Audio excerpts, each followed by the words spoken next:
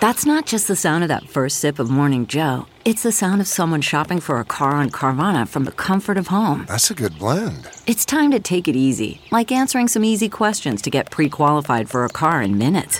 Talk about starting the morning right. Just like customizing your terms so your car fits your budget. Visit Carvana.com or download the app to experience car shopping the way it should be. Convenient, comfortable.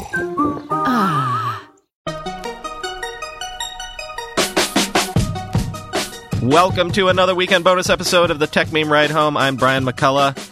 It's been about 6 months, but the boys are back in town. CNBC's Jay Yarrow, Farhad Manjoo from the New York Times, reunited once again to kick around some things that have been happening in the world of tech. Please enjoy. Oh, really? Compared to how you sound, he sounds like he's just on a phone. It just sounds like tinny. Well, I am on a phone. Well, I know. That's what. You fine. You don't sound like one of the hosts of the program. You sound like the caller. Well, guess what? I am not the host of the program. That's true. So far, you're 2 for 2. You are 2 for 2. It's yeah. All right. Since we've dinked around, Jay, do the honors. You know what the honors are. Hello. Wait, you said to do the honors. I did the honors. Am I in now? Yes. Do it again. Hello. It's the Jay and Farhad Show. Sorta. I'm Jay Yarrow, executive editor at CNBC. You are. I'm Farhad Manjoo, columnist at the New York Times, and this is not actually our show. Yeah, and I'm Brian. This is my show. We're going to spare you all of the Skype mishigas that we just had to go through. Which is the reason we don't do a podcast anymore. Exactly. Which is why, yes, Jay does sound like he's on a phone because he is. Let me get right to it because, Jay, I think you wanted to ask, first of all, by the way, for the first time, you always recommended I do no prep for this at all, so I've done no prep. Great. But the last thing I heard from Jay was that he wanted to ask Farhad about his California column. So let's tee that up and get going. Oh, okay. Sure. I thought that the column was interesting. You basically wanted to just tell us what it is. You said California's over, right? I said California's over. Yeah. It does feel like it's over. There's like smoke in the air. There's less smoke today. There was some smoke over the weekend. Fires every year, housing affordability, like homelessness, traffic. Traffic is so bad. Like I moved to the Bay Area from Southern California because traffic was unimaginable there, and you had to like drive 2 hours all the time to get anywhere. And now it's like that in the Bay Area. I just get the sense that people, companies, like just new workers, everyone is like much more skeptical of California than in the past. And like these fires every year get people really thinking about whether this is a good place to live. My job and my wife's job and like our kids' school is tied to this place, like in a kind of semi-permanent way. But not your job anymore. Yeah, not my job anymore. I mean, it's true. I feel, since I have been doing this opinion job, like I have been thinking more about leaving California. We're still like, I feel like we'll be here for at least a few more years, but it doesn't feel like the most livable place anymore. It feels like you're just like on this treadmill to make money to pay off your mortgage for your like small tiny house where everything else is, and like there's fires all around you. Doesn't feel great. Where would you go? I don't know. That's the thing. I feel like New York seems really fun, but it's. I've said many times on this show the amount of people, including Gabe Rivera, who I didn't convince him to come to New York. He came to New York for other reasons. But the amount of people that I know from the Bay Area in the last 3 years that have come to New York. The other places that a lot of people that I know from the Bay Area have gone are like Austin and L.A. actually. But, yeah, I mean, there too. L.A. I grew up in Southern California. I don't have a great. It's pretty. It's nice, and the weather's nice. But other than that, I'm not a big fan. Austin seems really cool. I mean, I think I would consider Austin. I would also consider like Seattle, which has similar problems to the Bay Area, but it seems to be solving them at in a better way. the Bay Area just seems like stuck in this kind of structural way. People still want to come and live here, but like, I don't know how much longer that's going to last. But I mean, the question is, like, just to bring it around to like is there a tech angle to this sort of thing? I mean, you know, I've been in the industry for 20 years and I've been hearing that the Bay Area is too expensive and it's over and there's going to be, actually, I did an interview with Steve Case this week about Rise of the Rest. And so this idea that, you know, one of these days, you don't have to do a startup in Silicon Valley. But I mean, again, that's one of those things that I've been hearing for 20 years. Yeah, I mean, I think that's right. I've been hearing that for a long time too, and like we've done stories in the Times and elsewhere about all these different cities around the country that have tried to build, Silicon Valleys for themselves, and they haven't gone, extremely well. I don't think it's going to happen like that. I feel like what's going to happen is you're going to have perhaps not like other Silicon Valleys, just sort of more business activity, like more satellite offices, everything else kind of going to other places. I mean, all the big tech companies are doing that now. They have enormous offices outside of the Bay Area. Some of the companies like, I think Slack, this may be not true anymore, but, when Slack started, Slack was like based in Vancouver and San Francisco, and Stuart spent a lot of his time in Vancouver. I feel like more and more companies might do that kind of thing where they split, places for headquarters like Amazon was supposed to do. Yeah, we chased them out of here. Yeah. I mean, I don't think it'll be like one other place, but I think that there's just so much kind of difficulty about the Bay Area that people will slowly start to think of, alternatives, and they may not be one other alternative, but just, a bunch of different places. Jay, I've got a question for you in a second, but Farhad, I have a question about the column about Mark Zuckerberg and maybe why not retire? Yeah. Because I've been thinking about this a lot lately, and I've said it on the show in two ways. Like, I specifically said, why are they trying to do Libra? Like, why do they need this? Yeah. Why do they need to lean into things that people that are going to be controversial? But then the larger point that obliquely I've said is like, it's kind of cheap. It's kind of like, well, why don't you just go buy an island and live off your billions forever? But at the same time, I think maybe, I think Gates stepped down. Maybe he was 10 years older than Zuckerberg. But I genuinely wonder, like, why does he still need to push this vision of whatever it is he thinks Facebook needs to be? Haven't they won? Like, that's how I feel. Well, I mean, I think one problem with Facebook is they think that they haven't won. I mean, I feel like the major difference between Facebook and Google in how they think about themselves is Facebook still thinks about themselves as kind of this like underdog. Like the way when you talk to them, they think about themselves as kind of being, the company they were 10 years ago. And I don't think that they realize that the world sees them differently. And I feel like the reason they do all these things is they just don't understand that their size and power, and like, I guess you could say perceived size and power, because if they don't agree, but is their biggest liability. Like, I think the Libra thing could work if it was, pushed by any other company, like Visa or MasterCard or just like. And Zuck said that in Congress. Yeah. Right. It's just like any association with Zuckerberg himself, with the brand. And like, I don't think he can change that. Like, I think that the Larry Page strategy, just as a business strategy, just seems much smarter. Like, kind of go away, be in the background, and put out people that you don't like, no one knows, like Sundar, as your business managers. And that really, I mean, Google is a bigger company. It has kind of arguably more political power, obviously more power in the ad business.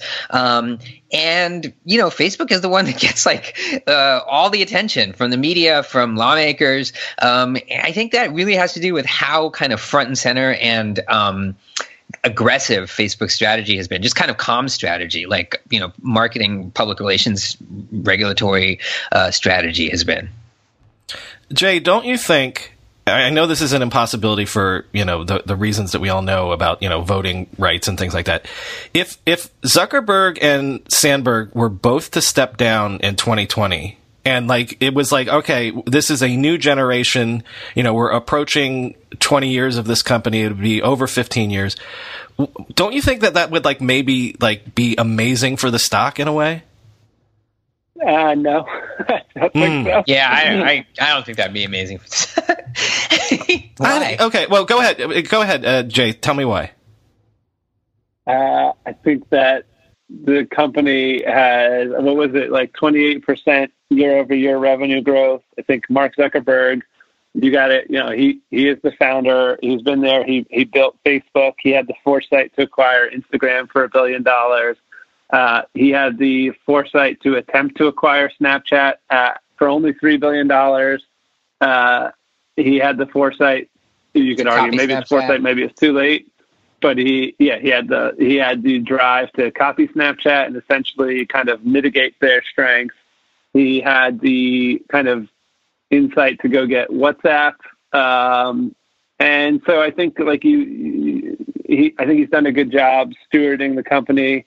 I think he has sort of the moral authority to do things like Libra, which, for the most part, I don't really understand, but he has the moral authority to kind of push forward and push them into new terrain, go by like Oculus, like take those big swings.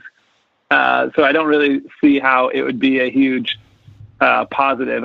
From you guys, most people have a concern around messaging and whatever with Facebook communication. I'm not sure a new CEO, what has he done fundamentally that's mismanaged the operations of the business? I think you make a great argument. Like the best argument you can make for Zuckerberg and Sandberg, just for the current management at Facebook, is the financial performance and the stock performance over this very, very sort of scandalous, like bad media time. Like they've just done incredibly well. I mean, on the one hand, they're a monopoly in social networking. They're a near monopoly in the ads business, or a duopoly with Google. Like they have a lot of built-in advantages, but those advantages came, they're not a very old company, and the advantages came as a result of Zuckerberg's own own efforts. And so I think that they're doing really well. He's by all traditional metrics, he's doing really well as a CEO, other than the world hates him. And the world hates him, I think, is a long-term problem.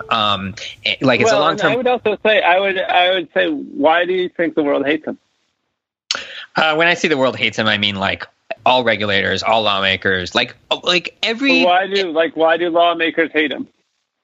They hate him because he's at the center of all politics. He's made his platform is he's made himself sort of the target for Republicans who claim that he is biased against them, and for Democrats who claim that he's not tamping down on lies. And that's an impossible situation for him to get around. And the long term problem of that with that is do you think it's fair? Are either of those criticisms fair?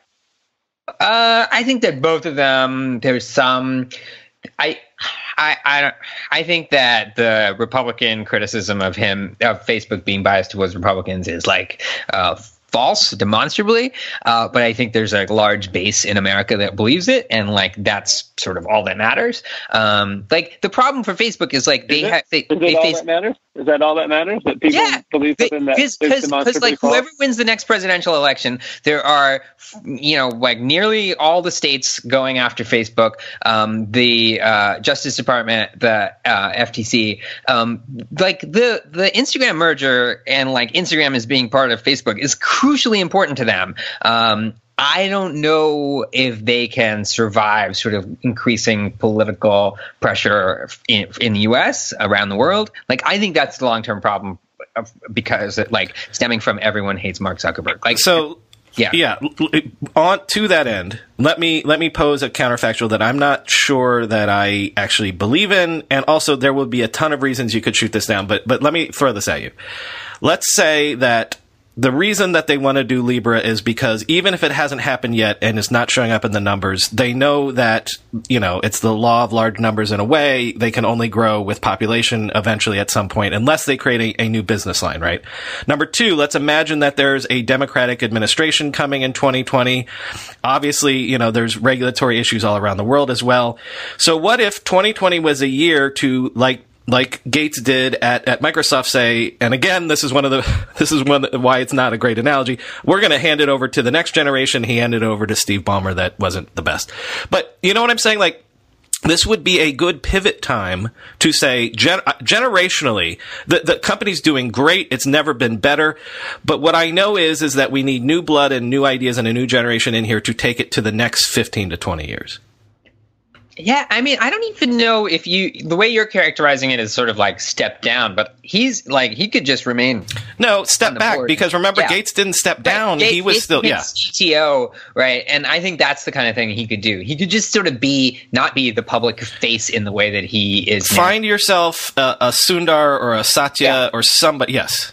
Yeah, I mean, any he has like capable people running like Instagram, running the Messenger, like running various parts of the business. And he could do that for like Facebook itself, for like the larger company. I think that's like a totally doable. I mean, and it's a strategy that just has worked really well for Google in terms of like regulatory risk. So I mean, I don't know. Like, another strategy for them is to just keep doing what they're doing, because like that could work equally well. So I don't like we in the press like harp on them, and then every 3 months they return stellar earnings. So we could all be wrong. Go ahead, Jay. Oh, no, I disagree. I just don't see any reason for him to step aside. I really don't see any reason. Well, and also it's all academic because he doesn't have to do anything he doesn't want to. Speaking of people that didn't have to give up control unless they were paid $1 billion, Jay, I know you're not necessarily super 100% clued into Wall Street, but you're closer than Farhad and I are. Curious about what you might actually be physically closer, aren't you? That's true. But anyway, that's true. Yeah, I'm right on the water. So just take the R train. Exactly. Let's be real for a minute. Most guys would wear a t-shirt every day of their lives if they could. The problem is that most t-shirts are not acceptable to wear at work or out on a hot date night. But today's sponsor, Cuts, has finally changed that. Cuts t-shirts are such high quality, wrinkle-free, and so buttery soft that you can look like you're dressing up even when you're dressing down. Yeah, you heard that. Wrinkle-free. You never have to substitute comfort for fashion ever again.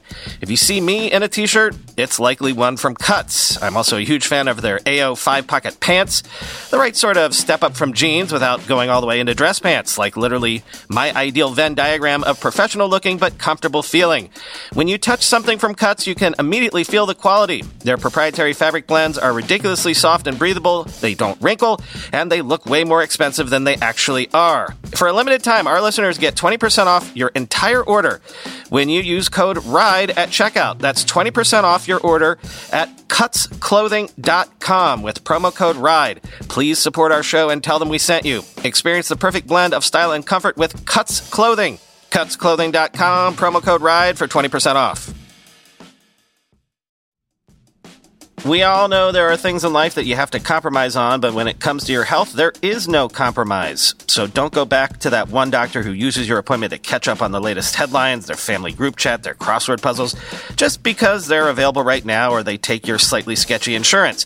Instead, check out ZocDoc, the place where you can find and book doctors who will make you feel comfortable, listen to you, and prioritize your health. And you can search by location, availability, and insurance, so literally no compromises here, because with ZocDoc, you've got more options than you know. ZocDoc is a free app and website where you can search and compare highly rated in-network doctors near you and instantly book appointments with them online.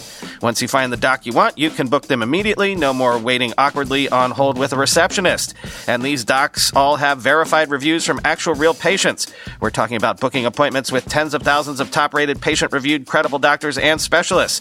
I have personally used ZocDoc to find a podiatrist when I needed one for the first time ever in my life. Go to ZocDoc.com/TechMeme and download the ZocDoc app for free. Then find and book a top-rated doctor today. That's ZocDoc.com/TechMeme. ZocDoc.com/TechMeme. So, the WeWork thing, are you getting the sense that there's been a lot of hand wringing about like, well, it's blown up the whole idea of all of these unicorns coming to market, or maybe a certain kind of unicorn, like the whole hand wringing about like, oh, everyone discovered unit economics and gross margins all of a sudden. And then just this week, I've been seeing a lot of stuff about like people concern trolling about Airbnb's IPO. Have you been able to detect like an attitude change, a sentiment change about these unicorns coming to market on Wall Street? What I would say is that, so I've been thinking about this a little bit. I think the first one of these that really kind of was the, I guess you'd say, canary in the coal mine, if I'm using that cliche properly, would be Blue Apron. If you remember Blue Apron, it was valued as a technology company. It had like a tech multiple, and it had venture capitalists. It went public and essentially lost 90% of its value right off the bat because people are like, you have an app, big deal. You're just like this food delivery service, and you've got to buy all your customers, and it's unsustainable, and we don't see an out on that. And then since then, we've had Lyft, we've had Uber. Obviously, WeWork couldn't get out the door. But Slack has been crushed. Pinterest, I think today it's down something like 20%, so it's back to either below or near its IPO pricing. Well, and even the ones that have been doing well so far, like Shopify and Twilio and people like that, they've been so. Anyway, go ahead. Anyway, I would say, and I should know this better than I do, but I think more broadly, in terms of the market, there's been a shift towards profitability, towards companies that earn profits, and it's not just like about like growth. And you can look at like Netflix has had a bad year for its stock. I think it might be like it was up, but it's like really pulled back from where it was. So there's just been a broader shift, like at a market level, to these companies that kind of like were growing but not making money. And then the idea is like eventually, like sort of you had a green light to do that. Yeah. So Netflix is slightly up for the year, but it's well down from like its highs. And I think that comes back, that boomerangs back to these unicorns who are in that same bucket. So I think broadly the market has been a little bit wary of just that sort of company. But I think each company has its own case to be made to the market. And so we'll see what Airbnb says. But I think you got to have some level of like, we have a plan, we're going to earn money, etc. Like there has been a slight shift in sentiment. But that said, these companies are just like to say there's a shift in sentiment about the unicorns would indicate that a ton of unicorns had been going public and everything was going well. I don't know that any of these, like most of them, haven't done well. Yeah, I feel like there's only one story here, and that story is SoftBank. Like the story here is that all the private unicorns just got hugely bid up because there was this huge pool of money that was pouring into all of them, either from SoftBank or from others trying to compete with SoftBank level money, and that just drove up their private valuations higher than they could like sustain in a public market. Like. That happened with Uber. Like SoftBank and the Saudis were like the last money into Uber. It happened obviously with WeWork, and like they couldn't even sustain that IPO. Like I think that, and I just don't understand like what they're going to do with their Vision Fund 2 if that ever comes around, because like the idea of putting all this money into startups that just like have some vague relationship to the tech industry, or maybe even like are good ideas, but not like $47 billion good ideas. That's just, I feel like that time has passed, or like the record of that kind of investing just seems very bad right now. So I don't really know what they're going to do next. I'm like super interested in kind of the like post SoftBank like startup story. Yeah, and that kind of gets back to what Jay was saying. It's like maybe what investors, public investors at least, have completely soured on is the idea that you can bring anything to market and you just say, oh, it's a tech company. Yeah. Wait, it's a tech company that only just rents offices, or it's a tech company that only delivers food? Like, how is that a tech company? Like, maybe that's the sort of shine that people have been trying to put on these unicorns that maybe no one's buying.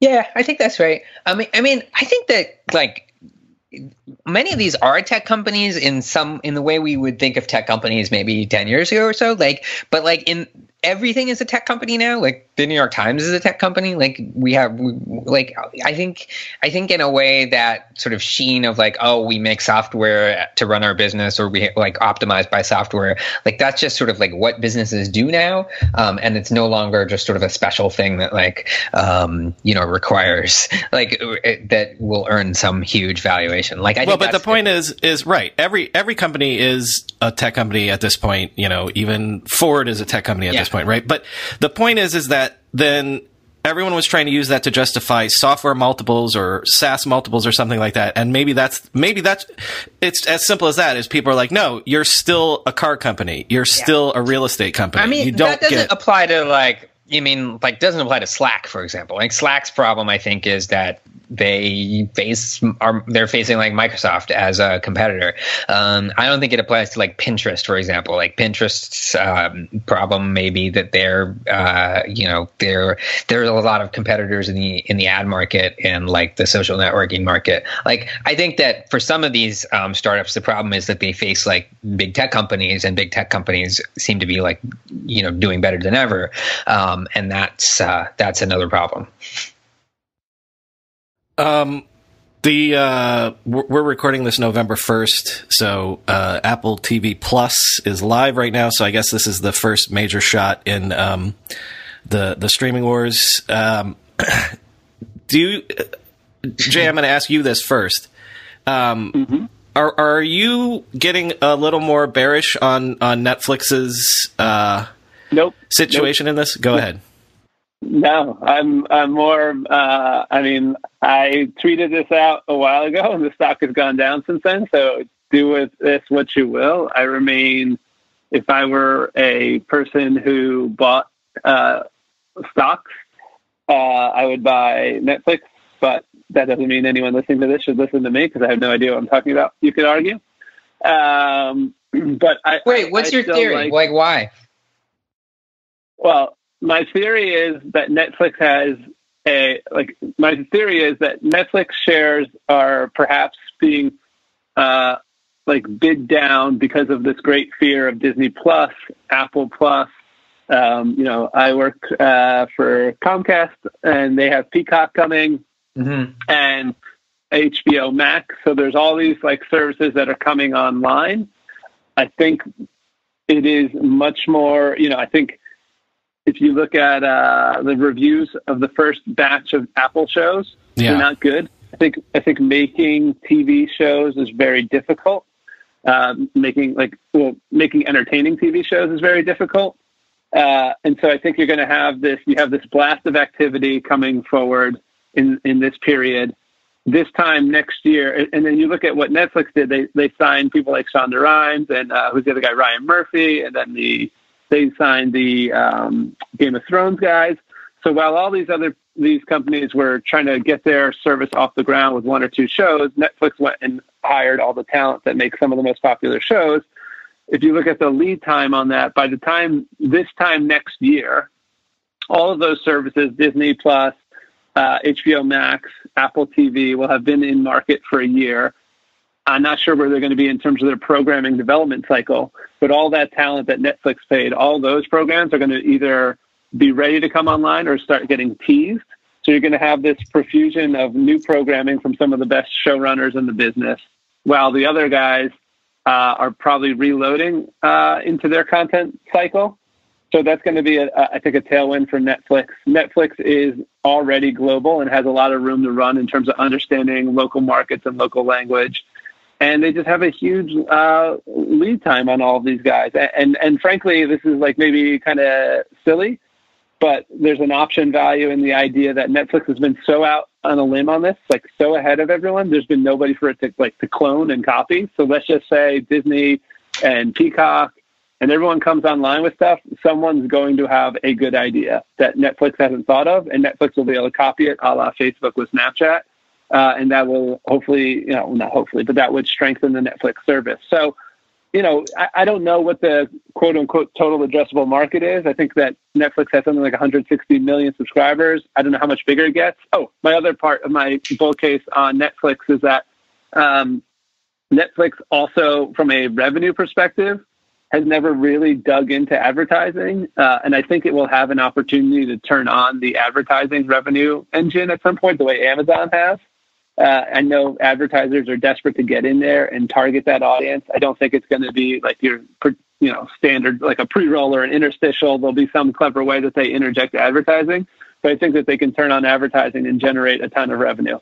So in closing, the argument is there's a little bit of a dampening because all these services are coming online. I think once the dust settles on that, we're going to see that Netflix programming is probably like more robust and arguably better. We will see Netflix have new programming coming soon from some of the best showrunners, which will be a thing that spurs signups. And I think they have an ability to turn on more revenue engines through advertising. And then hopefully, well, not hopefully, but there's an optionality of learning from others. Yeah, I pretty much totally agree with Jay. This is a disappointing Jay and Farhad reunion because we are not fighting. But you're not fighting, no. Yeah, I think that's mostly right. I think that the other thing is Netflix is doing really well internationally, both like in subscriptions, but also in the kinds of programming they're doing. And that's like a really interesting strategy that I don't think any of the others are doing. Like they're making programs in different countries for those markets that are then being shipped around to different markets. And that like adds this huge novel kind of programming and gives them this bonus for all the markets. No one else is doing that. Also, I was surprised at how expensive HBO's streaming service is going to be. I suspected that the Apple shows wouldn't get good reviews, but I was like surprised at the everyone is saying that they're bad. And that's like, I mean, the thing about the Apple streaming service is it's going to be free for iPhone users and pretty cheap for the first year. So they're gonna, they're gonna get like platform advantages there, and like kind of like Apple Music in its first year, they'll probably get a ton of signups just because they're part of the just part of the Apple ecosystem. So I don't really, but for Apple, for many of the other companies, these are sort of like add-on services. For Netflix, it's like the whole thing. It's their whole business, and that also gives them an advantage. I agree. I think Netflix is a winner. I'm actually super bearish on Apple TV Plus on the near term, but like you said, for them it's not existential. For everyone else it's existential, with the exception of maybe Disney, and like literally my kids have wanted to buy the live action Lion King, or well, live action in quotes or whatever, and I'm like, no, we're waiting. We're waiting till we can, so there's already sort of like that sort of Osborne effect with Disney content. Real quick, Jay. I'd just add that it's not zero sum. Like, right. That's the other Disney thing. Plus, and you can have Netflix, and I think all of these services are, I think we're doing a story on it right now, but others have pointed this out. Like, they're all kind of free in some way, shape, or form. Like the Disney, right, is going to be free for Verizon if you have an unlimited plan. Apple, and somebody's free on AT&T. Yeah, Apple sells millions of devices, new devices, and if you've got a new iPhone 11, you'll get the Apple TV thing free for the first year.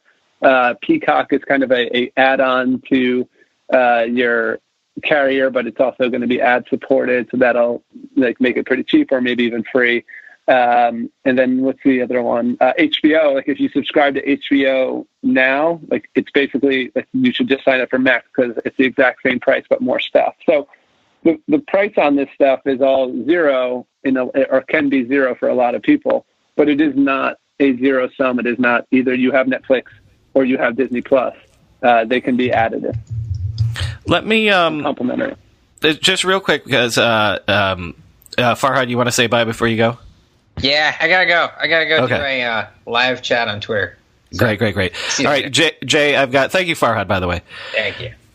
Jay, I want to let me poke back once, and then I'll let you go too, because this is stuff that like Matthew Ball has talked about. This is something that the Watch podcast has talked about. The idea that in the end, what these streaming services, at least what Netflix has been for a certain generation, is like, forget about like the shows that get you to sign up. Oh, I got to see The Watchmen, or I got to see whatever this new show is. It's really just, I want to watch, the Friends or The Office, but also, like South Park and Simpsons and things like that. And so the bearish case, which again, I agree with you. I thought all your points were great. But the bearish case for Netflix is essentially the spine is being taken out of the main use case for TV for people, which is on in the background while I'm doing my homework, while I'm doing the dishes, while I'm making dinner, whatever. And so, in a way, the challenge is that what you're saying, they've got all of these creators, but it's not there yet, right? And so, what happens if you have this 2 or 3 year interregnum where the basic just put it on in the background Netflix won't have for you? Well, I mean, I don't know if you're just spitballing that, if there's data to support the idea that people just put it on the background while they're doing dishes and or doing homework. It's the cotton candy, make me feel good. I don't really want to. What you're saying is like these appointment television shows. They're like exciting. I want to be challenged or whatever. But most people just want something to occupy them until they got to go to sleep. Netflix has The Office for all of 2020 still. They did just get the rights to Seinfeld, and if they have stuff like Schitt's Creek, which fits into that. So if the idea is, and I would say, like, if the idea is, like, I just want to put something on the background and don't really want to pay attention to it, like, how good does it really need to be? So Netflix has a lot of programs that can fit into that, and they've developed a lot. I agree. Like, I would, what you're trying to say is Netflix is a little weak in the kind of 20-minute light sitcom kind of fare. Like, sure, I would tend to agree with you that they've maybe over-indexed on prestige, but then again, that might just be the stuff that you're thinking about and stuff that we're thinking about. I mean, I think they are pretty broadly, they've gone really broad across all kinds of categories in their content, and all the things what you're saying is not something that they are unaware of, and they have been bidding on all of these programs with the inside knowledge. Like, you have to think about too, like, they're bidding on, let's say, Friends, and they know exactly how valuable Friends is to them. Yeah. HBO Max is bidding on Friends and kind of just guessing about how valuable Friends is to them. Well, look, again, I don't know that I disagreed with anything that you said. I was trying to put counterfactuals out there. But here's why I will, next time we do this, actually do research again, is that I'm going to try to figure out something that I can get you and Farhad to fight about, and then we'll get the fireworks back.